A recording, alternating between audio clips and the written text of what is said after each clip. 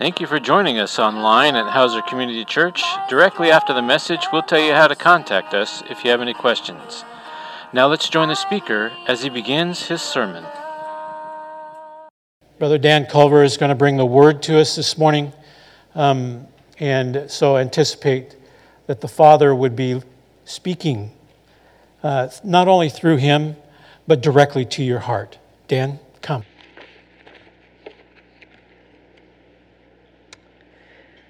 I want to thank Pastor Greg and the rest of the elders for the privilege of being able to speak to you all this morning. It is a joy to be able to share the Word of God with the people of God. Would you join me in prayer, please? Father, as we come to you this morning, Lord God, we have worshiped you in song. Lord, allow us to worship you now through listening to your word. God, we pray that you'll give us ears to hear your voice, that you'll give us minds to understand it, hearts to receive it, and wills to put it into practice. We just ask these things in Christ's name. Amen.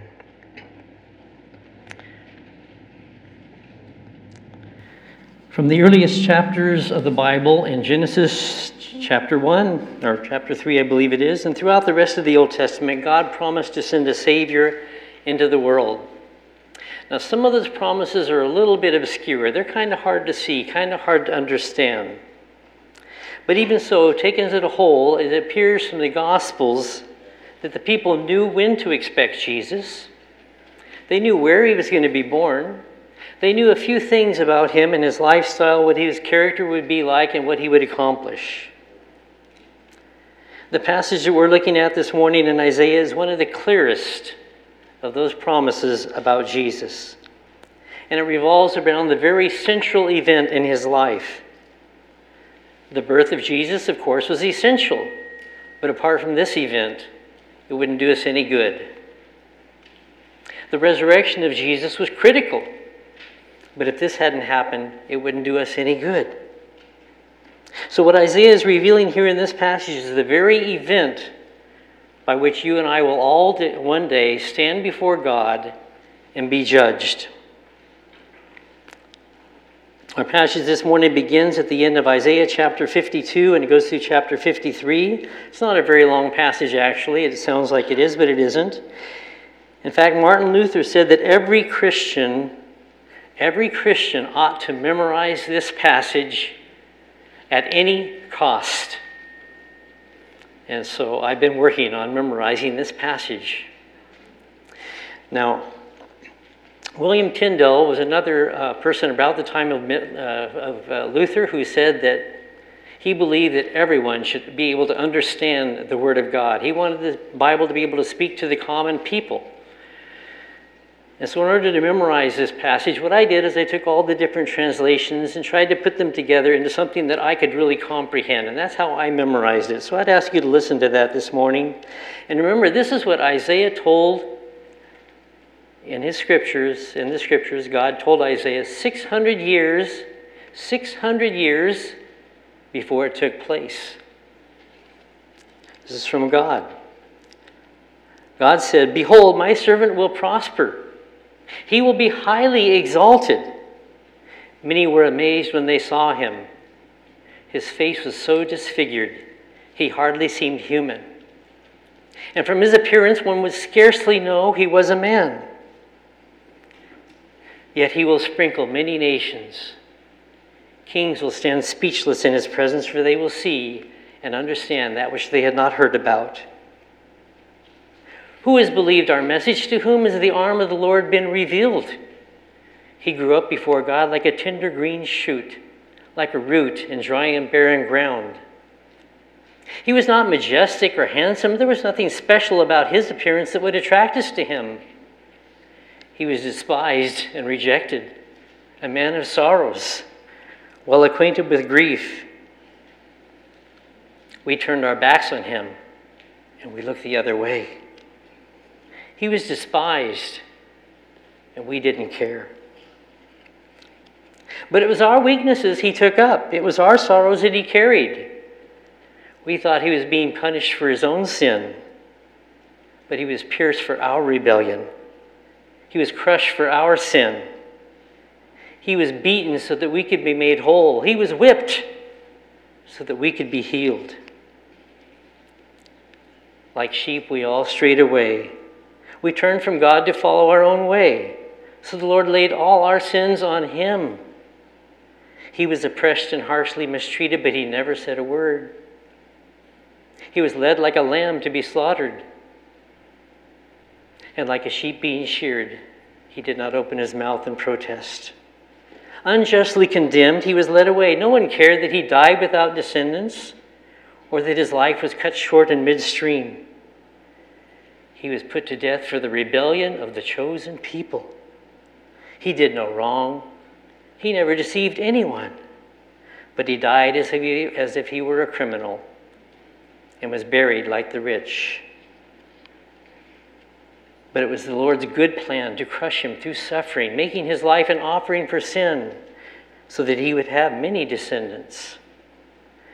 He will continue to live. God's plan will succeed. He will be satisfied when he sees that by his suffering, many would have their sins forgiven and be made right with God. I will give him the portion of a victor, and he will share it with others because he died like a sinner in order to intercede for and save sinners. And for the rest of the message, I will use your pew Bibles to please everyone else. That's the ESV translation. And as your notes indicate, we're going to be looking at Jesus from 4 perspectives this morning. You'll see him as a servant, a sufferer, a substitute, and a sovereign. A number of years ago, I read about a dad who could not read through the passage that we've just heard without crying. And I kind of thought, well, he's probably just a little over-emotional, a little sensitive. And I didn't give it a lot of thought. And over the years, once in a while, I would think about him as I heard this passage read or I read through it on my own, but I was never affected the way that he was. I didn't cry. But you know what? That only reveals how little I understood this passage. This last spring, I read an article by a 17th century author named James Durham. And he wrote that the 4 Gospels, Matthew, Mark, Luke, and John, are essentially commentaries on chapter 53 of Isaiah. And as I began to read through those Gospels, I saw he was absolutely right. They flesh it out. They explain it. Augustine, who lived some 400 years after Jesus, referred to Isaiah's passage as the 5th Gospel. And so if you memorize this passage, you can say you've memorized a gospel. And as I said, some of those Old Testament prophecies about Jesus are not as clear as we might like them to be. But there is one thing about them that I found to always be clear. They really can't refer to anyone else. They're clear about that. And this prophecy is a case in point. Now, as we look at this passage about Jesus, we're going to see what Isaiah said would happen. We will see what did happen. And we're also going to see that not everything that he said has happened yet. The scripture reading this morning from Acts was clearly about Jesus. Shows us this passage is about Jesus. The eunuch asked Philip, "Tell me, was the prophet talking about himself or somebody else?" And then beginning with this same passage, Philip told him the good news about Jesus. Philip taught us that this passage is about Jesus. The eunuch believed this passage was about Jesus. He received Jesus, and he was baptized immediately. And my prayer for you and I here this morning is that you're going to find ourselves either in the position of a Philip, one of us who understands this passage is about Jesus, and we're able to explain that to others. Or if you're not a believer yet, if you're like that Ethiopian eunuch, you don't fully understand it yet, you'll listen, you'll ask questions, listen, believe, and you'll respond as he did. So let's see what this passage teaches us about Jesus then. The first way we see Jesus described here is as a servant. As a servant. Look at chapter 52 and verse 13 of Isaiah. "Behold, my servant, shall act wisely. Now, Isaiah is not talking about one of his own servants. He's not referring to Jesus as his personal servant.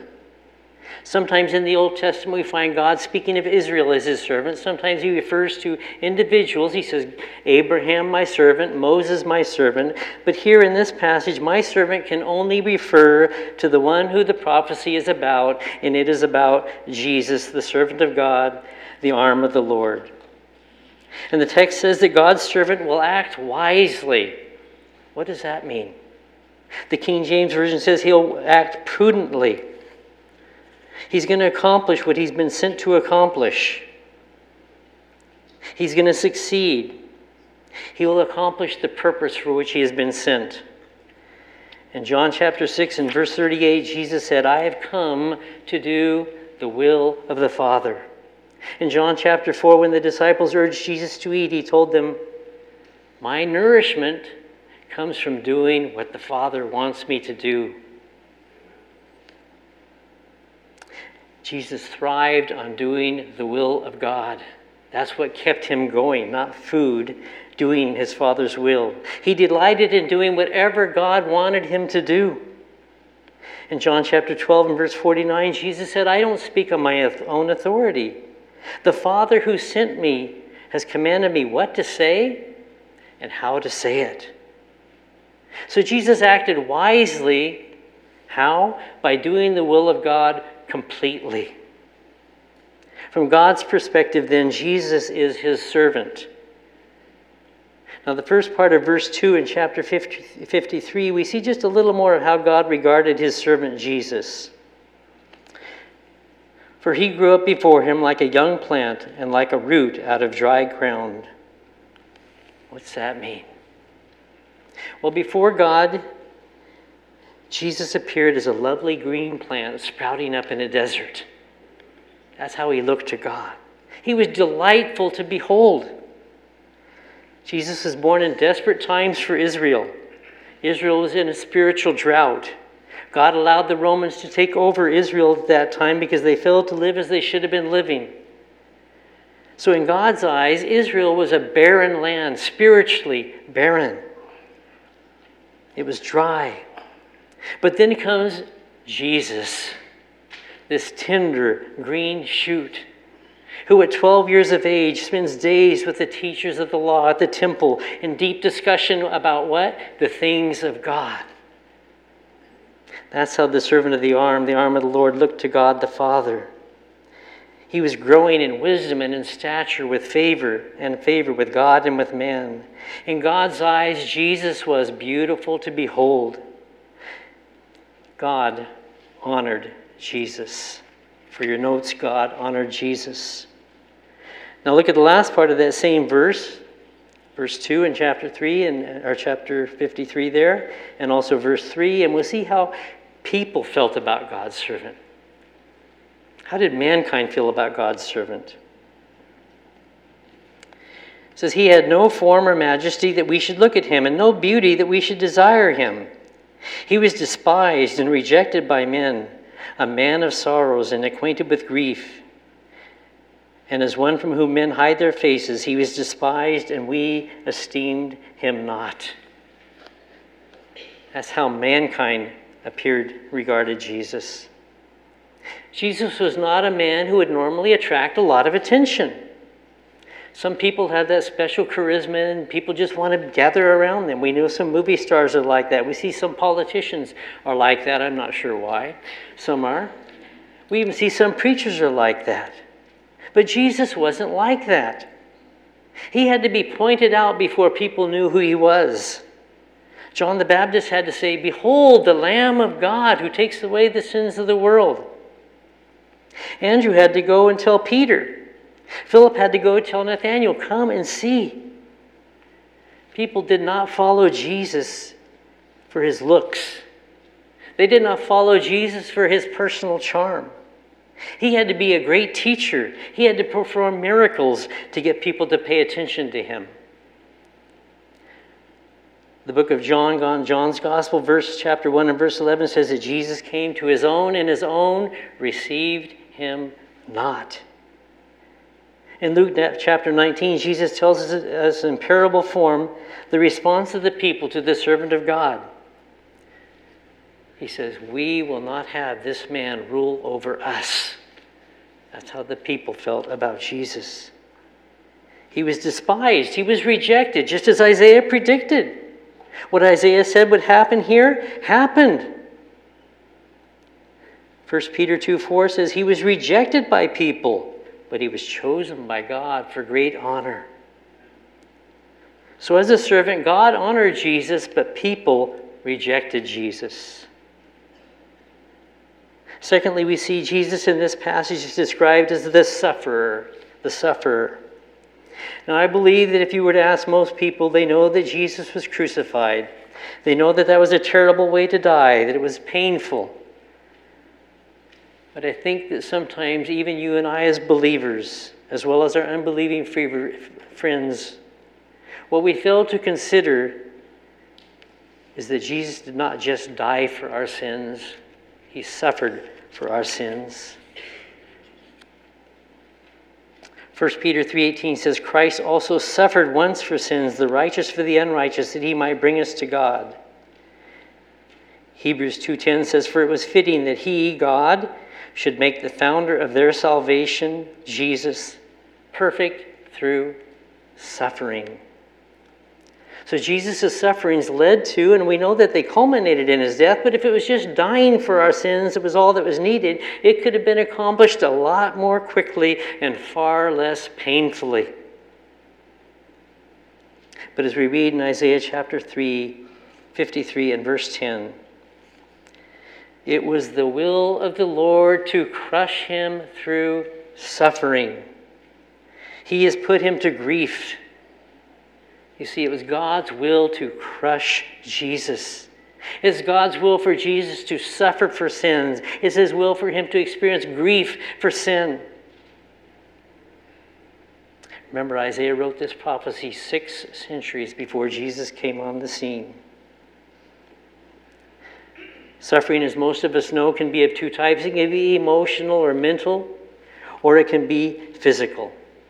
And Jesus had to endure both. So let's look first at his emotional suffering. Your verses are listed there, chapter 53. We'll read these, verse 3 and 4, 7, the first part of 8, the first part of 10, and the first part of 11. And these verses speak to us of the emotional suffering of Jesus. He was despised and rejected by men, a man of sorrows and acquainted with grief. And as one from whom men hide their faces, he was despised, and we esteemed him not. Surely he has borne our griefs and carried our sorrows, yet we esteemed him stricken, smitten by God, and afflicted. On down to verse 7, he was oppressed and he was afflicted, yet he opened not his mouth. Like a lamb that is led to the slaughter, and like a sheep that is before its shearers is silent, so he opened not his mouth. By oppression and judgment he was taken away. And down to the first part of verse 10 and the first part of verse 11. Yet it was the will of the Lord to crush him. He has put him to grief. And then out of the anguish of his soul. Charles Spurgeon wrote that grief of the mind is harder to bear than pain of the body. A lot of you know more about emotional suffering than I do. Thankfully, I don't like it. But even if you do know a lot more than I do about it, you don't know as much about it as Jesus did. In Luke chapter 22, we find Jesus in the Garden of Gethsemane. In verse 42, he says, "Father, if you were willing, remove this cup of suffering about that he was about to endure." That cup was the cup of suffering. Take it away. He knew what was coming. Verse 44 adds that he was in agony, and he prayed more earnestly. You see, Jesus knew everything that was coming to him. He knew the seriousness of it. He knew the intensity of it. And it caused him emotional pain to anticipate it.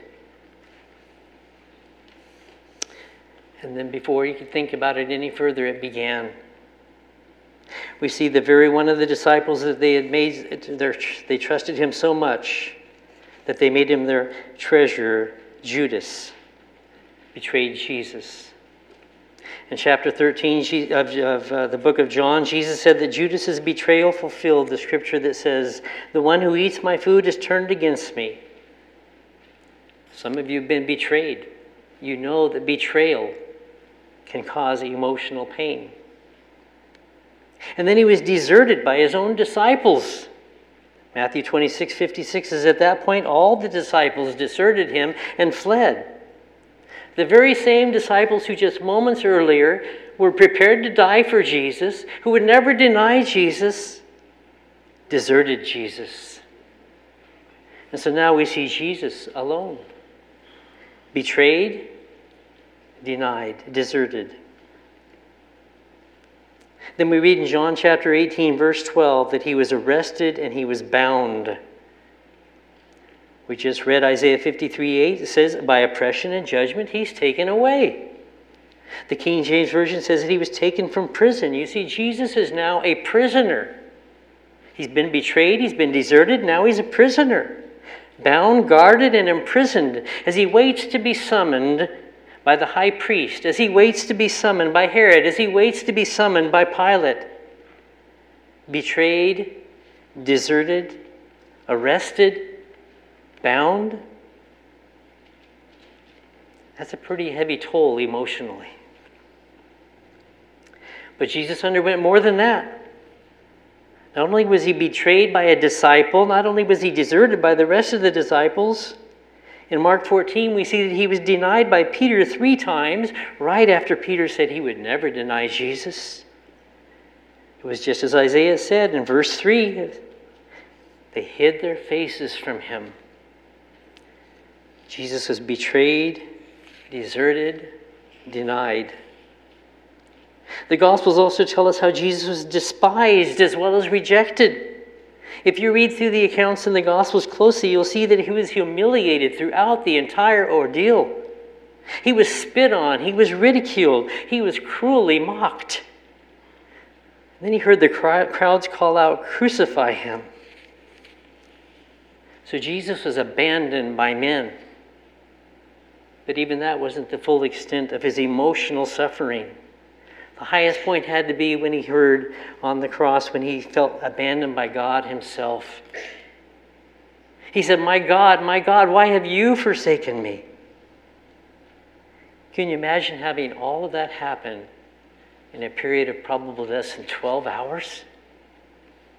So Jesus felt abandoned not only by men, but also by God. He felt totally abandoned. But that was just his emotional suffering. Now let's take a look at his physical suffering. We'll look at chapter 52, verse 14, then we'll jump over to 53, 5, 8, and the middle part of verse 12. So 52:14. "As many were astonished at you, his appearance was so marred, beyond human semblance, and his form beyond that of the children of mankind." Verse 5, "But he was pierced for our transgressions, he was crushed for our iniquities. Upon him was the chastisement that brought us peace, and with his wounds we are healed." Verse 8, "By oppression and judgment he was taken away, and as for his generation, who considered that he was cut off from the land of the living, stricken for the transgression of my people." And then verse 12, the middle part, "He poured out his soul to death." So these verses reveal to us how Jesus suffered physically. Well, was it as bad as Isaiah made it sound like it might be? Let's see. We saw earlier in John chapter 18, when the soldiers arrested Jesus, they tied him up, they bound him. Now that doesn't seem like a big deal, and it really isn't compared to what was coming. But it was the beginning of his physical pain. If you've ever been tied up, if you've ever been handcuffed, you know it can hurt. If you haven't, trust me, it hurts. And I don't think that those guards asked Jesus, are these ropes, are these chains too tight? No, that was just the beginning of his suffering. Verse 5 of chapter 53 says what? It says he was pierced. He was pierced. The piercing of Jesus involves several stages. It began with his being chastised. That means he was whipped.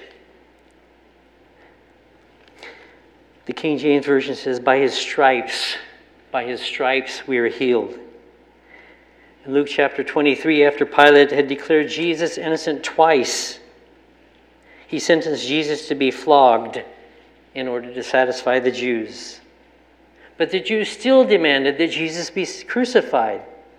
And Pilate still had Jesus whipped. He was flogged. Now, when the Romans flogged people, they used a short whip, probably about that long, something like that. But unfortunately, it was embedded with pieces of metal and bone and lead and things like that. What that means is that they were being whipped. It would rip open the skin. You see, Jesus' body was being pierced by this scourging. And if that had been all that had happened to him, that would be enough to fulfill Isaiah's prophecy right there. But we read in Matthew chapter 27 that next the soldiers twisted together a crown of thorns.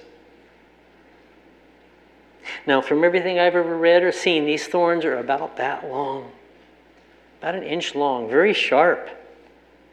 And after they carefully wove that into a crown and placed it on his head, they mocked King Jesus. And they took a stick that they had given him as a pretend scepter, took it out of his hands and beat him on the head with that. Now what's going to happen to that crown of thorns? Some of them thorns are going to pierce his head. And all the while that was taking place, people were hitting him, they were slapping him, they were ridiculing him, they were mocking him, while those thorns were piercing his head. And the blood flowed down, mingling with the spit. People were spitting on him, and undoubtedly the tears, because Jesus was human. And I'm not sure how any human could undergo that without crying. And then we see in Mark chapter 15, verse 24, they crucified him. Then they crucified him. He was pierced as they drove spikes into his hands and into his feet. They nailed him to the cross. Now, if you're not wincing, you probably didn't understand me. Maybe you didn't hear. They impaled him on the cross. Impaled him. They drove spikes through his hands and through his feet. Yes, as Isaiah wrote, he was pierced. But even that wasn't the end of his piercing. John 19:33 says, but when they came to Jesus and saw that he was already dead, they did not break his legs. But one of the soldiers pierced his side with a spear, and at once there came out blood and water. And actually, verse 37 of John tells us that was what fulfilled Isaiah's prophecy. So here's the picture of Jesus you should have up to this point when you compare Isaiah's picture with what really happened. You should see Jesus mentally exhausted, emotionally drained. He's been betrayed, deserted, denied by his closest followers. He's been arrested, despised, spit on, mocked, and ridiculed. You should see Jesus' body beaten, bloody, his hair and his beard matted with blood and spit, his face beaten and undoubtedly bruised because people were punching him in the face. You should see blood running down from his head, his back laid open with deep, stinging cuts. A mass of raw flesh, so gory that it was exactly like Isaiah predicted in chapter 52, verse 14. His face was so disfigured, one would hardly know he was human. And from his appearance, one would scarcely know he was a man. Until you see that picture, you really can't understand what Jesus did for you and I. Jesus was mercilessly murdered. Mercilessly murdered. As Isaiah wrote in chapter 53, verse 4, people thought he was being punished by God for his own sin.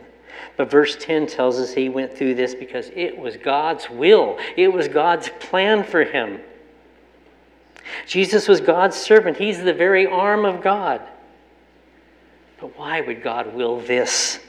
What kind of a plan is this? Next, we see Jesus as the substitute. From eternity past, God has always had a plan to redeem a people for himself. God did not develop a plan after the sin entered into the world. He already had that plan in place.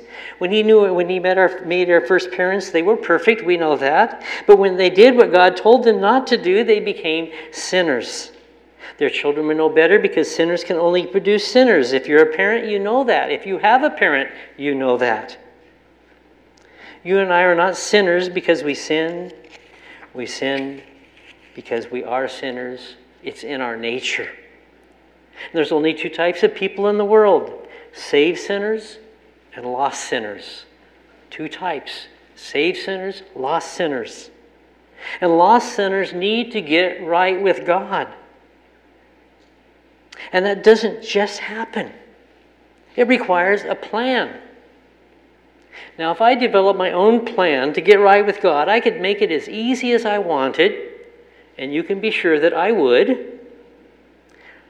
Or I could make it as difficult as I wanted. But it would still be my plan. That's the problem. The problem with the plan of any man or any woman or any group of people, even if you get a bunch of people to agree with you, it just results in another man-made religion. Just results in another cult. Because it's a one-sided plan. It doesn't have the seal of God on it. But God's plan has the approval of the Godhead. The Father approved, the Son approved, the Holy Spirit approved. God's plan was always to send a perfect substitute. And Jesus was that sinless substitute. Look at chapter 53, verse 4, and then the last part of verse 9 through verse 11, which start to reveal to us God's plan.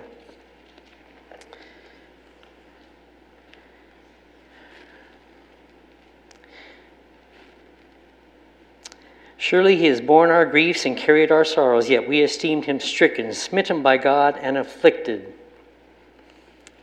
Then 9b, although he had done no violence, there was no deceit in his mouth, yet it was the will of the Lord to crush him. He has put him to grief. When his soul makes an offering for guilt, he shall see his offspring, and she shall prolong his days. The will of the Lord shall prosper in his hand. Out of the anguish of his soul he shall see and be satisfied.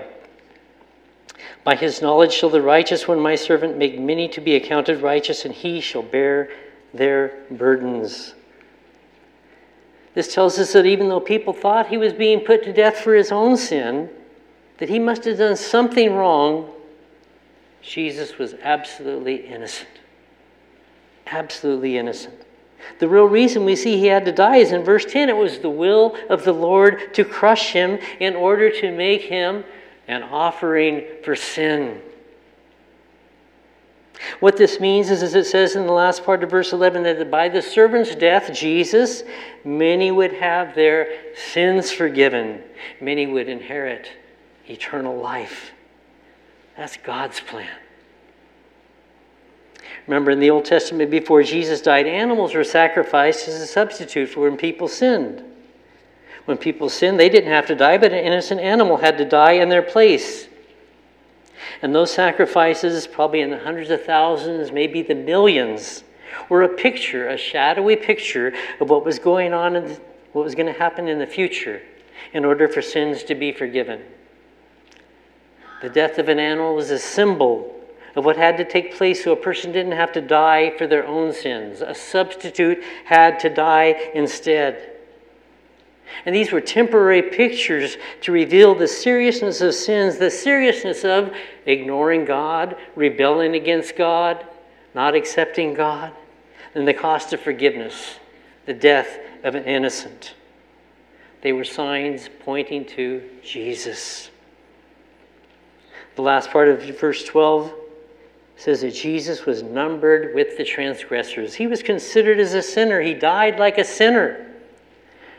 Verse 9 says he made his grave with the wicked. He died as if he were a criminal. He wasn't a criminal, but he died as if he were one. That's what Isaiah predicted, and that's what happened. It also says he was buried with the rich.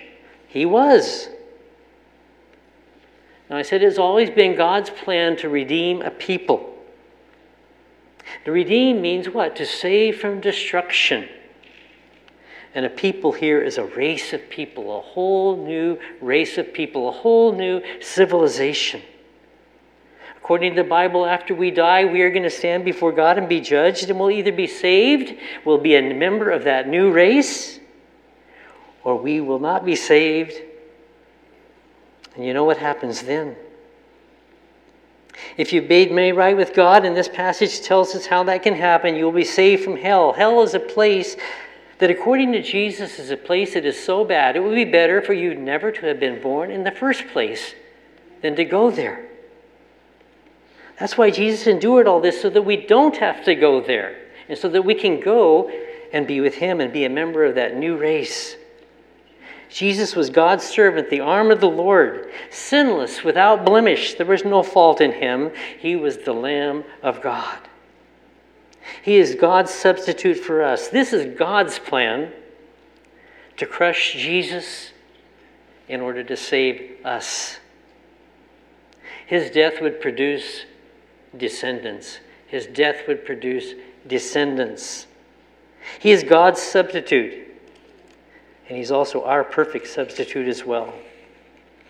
Because he died for our sins. Listen again to verses 4 through 6. Surely he bore our griefs and carried our sorrows. Yet we esteemed him stricken, smitten by God, and afflicted. But he was pierced for our transgressions. He was crushed for our iniquities. Upon him was the chastisement that brought us peace, and with his wounds we are healed. All we, like sheep, have gone astray. We have turned everyone to his own way. And the Lord has laid on him the iniquity of us all. So until or unless we see ourselves in this passage, we're going to miss the meaning and the importance of Isaiah's message and the rest of the Gospels as well. We're all lost, and we need to be saved. The passage is about Jesus and about each one of us individually. You might be asking, well, how does God's plan work then? One of my favorite personal evangelists explains it something like this. Let's say you find yourself in a court of law and you are found guilty as charged. The judge pronounces that you either pay a fine of $10,000 or you're going to jail for the next 6 months. Now you have a choice, but you don't have any money. So along comes this Good Samaritan who offers you $10,000 with no strings attached. He just doesn't want to see you go to jail. He thinks you're redeemable. Now, if you receive that money, you can pay the fine and you're free to go. The fine's paid in full, the court is satisfied. You're freed from that debt and you walk. But if you reject that money, if you reject that offer, you're not free. Now, when I stand before God, my sins are going to be forgiven because by the grace of God, Jesus paid the debt that I owe. He paid my fine because I received his offer. My debt is paid in full and I'm free. Remember all those animals that were sacrificed to give us a picture of what was necessary in the Old Testament in order to be saved? John the Baptist said, "Behold the Lamb of God. Behold the Lamb of God who takes away the sins of the world." 2 Corinthians 5:21 says, "For our sake he made him to be sin who knew no sin, so that in him we might become the righteousness of God." Matthew 20:28 says, "Even as the Son of Man came not to be served, but to serve and to give his life as a ransom for many." Do you want to know how you can have your sins forgiven? He can forgive your sins as well as mine, but there's a catch. You have to trust him. You have to let him pay your fine. I read recently something that struck me. There's not going to be one soul in hell, not one soul in hell, who is able to say, "I came to Jesus, but he rejected me." Jesus does not reject people. The vilest offender who truly believes. Some of you remember that old hymn. You simply have to believe, like the Ethiopian eunuch. Like sheep, we all strayed away. We turned from God to follow our own way. Now we have to turn to God and follow His way.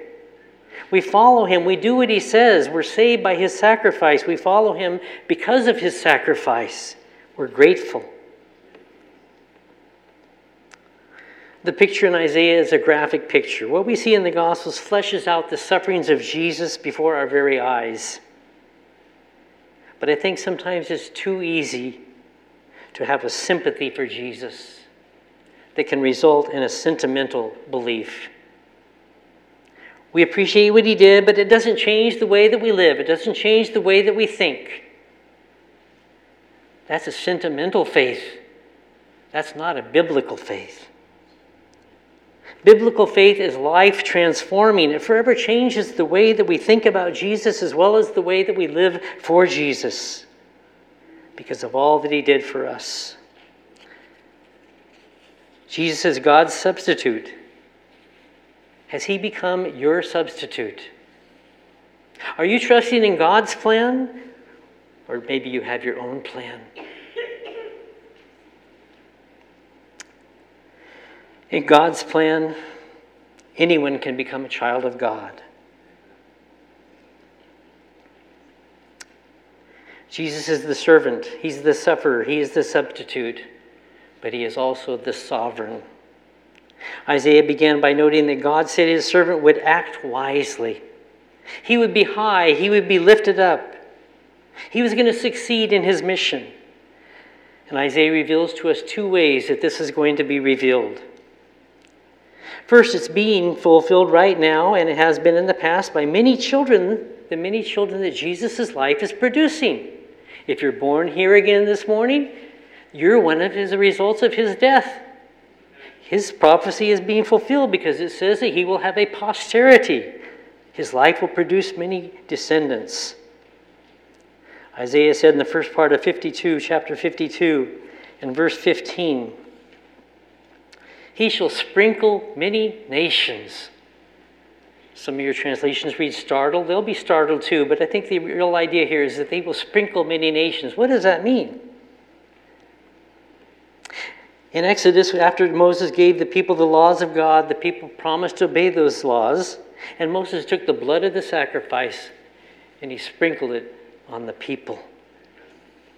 That was the blood of the covenant that they promised to obey, and it was also symbolic of the sacrifice of Jesus. The blood that either saves a soul or without it, a soul is lost. And now that blood has been sprinkled not just for the nation of Israel, but for many nations. Many nations. Verse 11 of chapter 53, we read, He would make many righteous. Not everyone, but get this, anyone. Anyone, but not everyone. Many will be saved. First part of verse 12 starts out with, Therefore I will divide him a portion with the many. He shall divide the spoil with the strong. In the Old Testament, when a warrior won a battle, he would share the spoils with the people.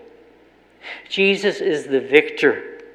And you and I, who are His children, we share in the plunder of His victory. We share in the riches of Christ Jesus. We have every spiritual blessing in Christ.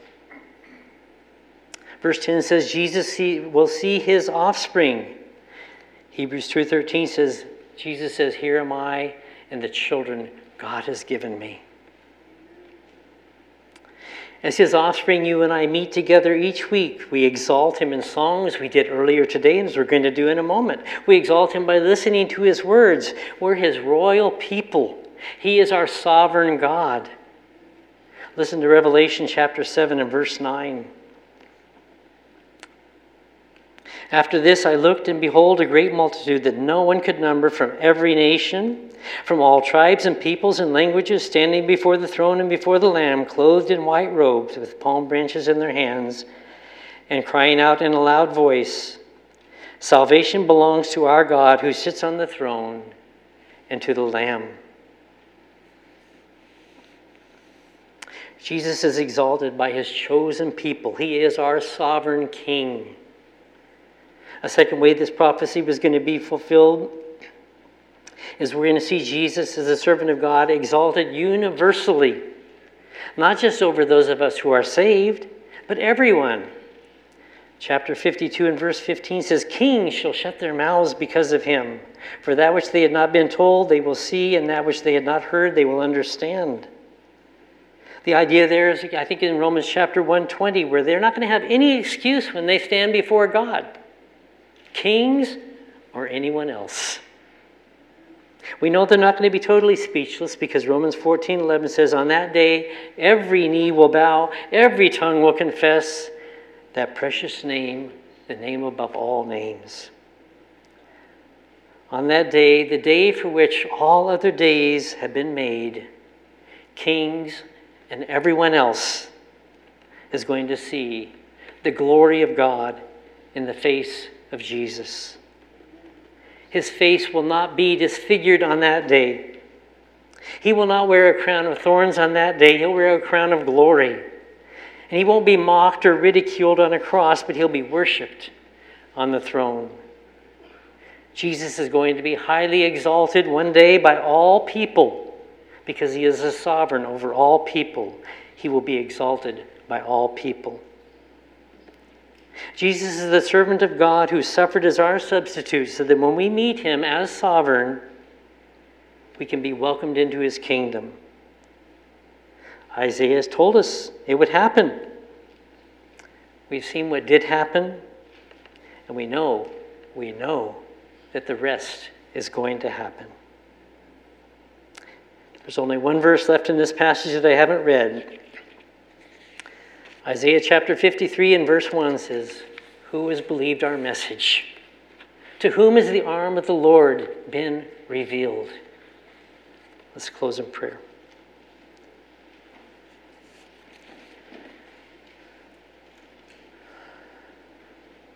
Father, we cannot begin to comprehend very much of your great plan for us. The depth of your love for us, the extent of your love for us. But Lord, we do ask that you'll embed these truths into our hearts and into our minds. And Lord, cause them to cause us to have a deeper devotion and a deeper love for you. For we ask it in that blessed name, the name above all names, Jesus. Amen. Thank you for joining us at Hauser Community Church Online. Check back next week for the next unpacking of the Word of God. Please feel free to contact us with any questions you might have about the message or for Pastor at area code 541-756-2591 or email us at pray@hauserchurch.org. Again, that's pray@hauserchurch.org. Our address is 69411 Wildwood Road, North Bend, Oregon, 97459. Remember, if you're seeking the truth, it will set you free, and that truth is Jesus Christ.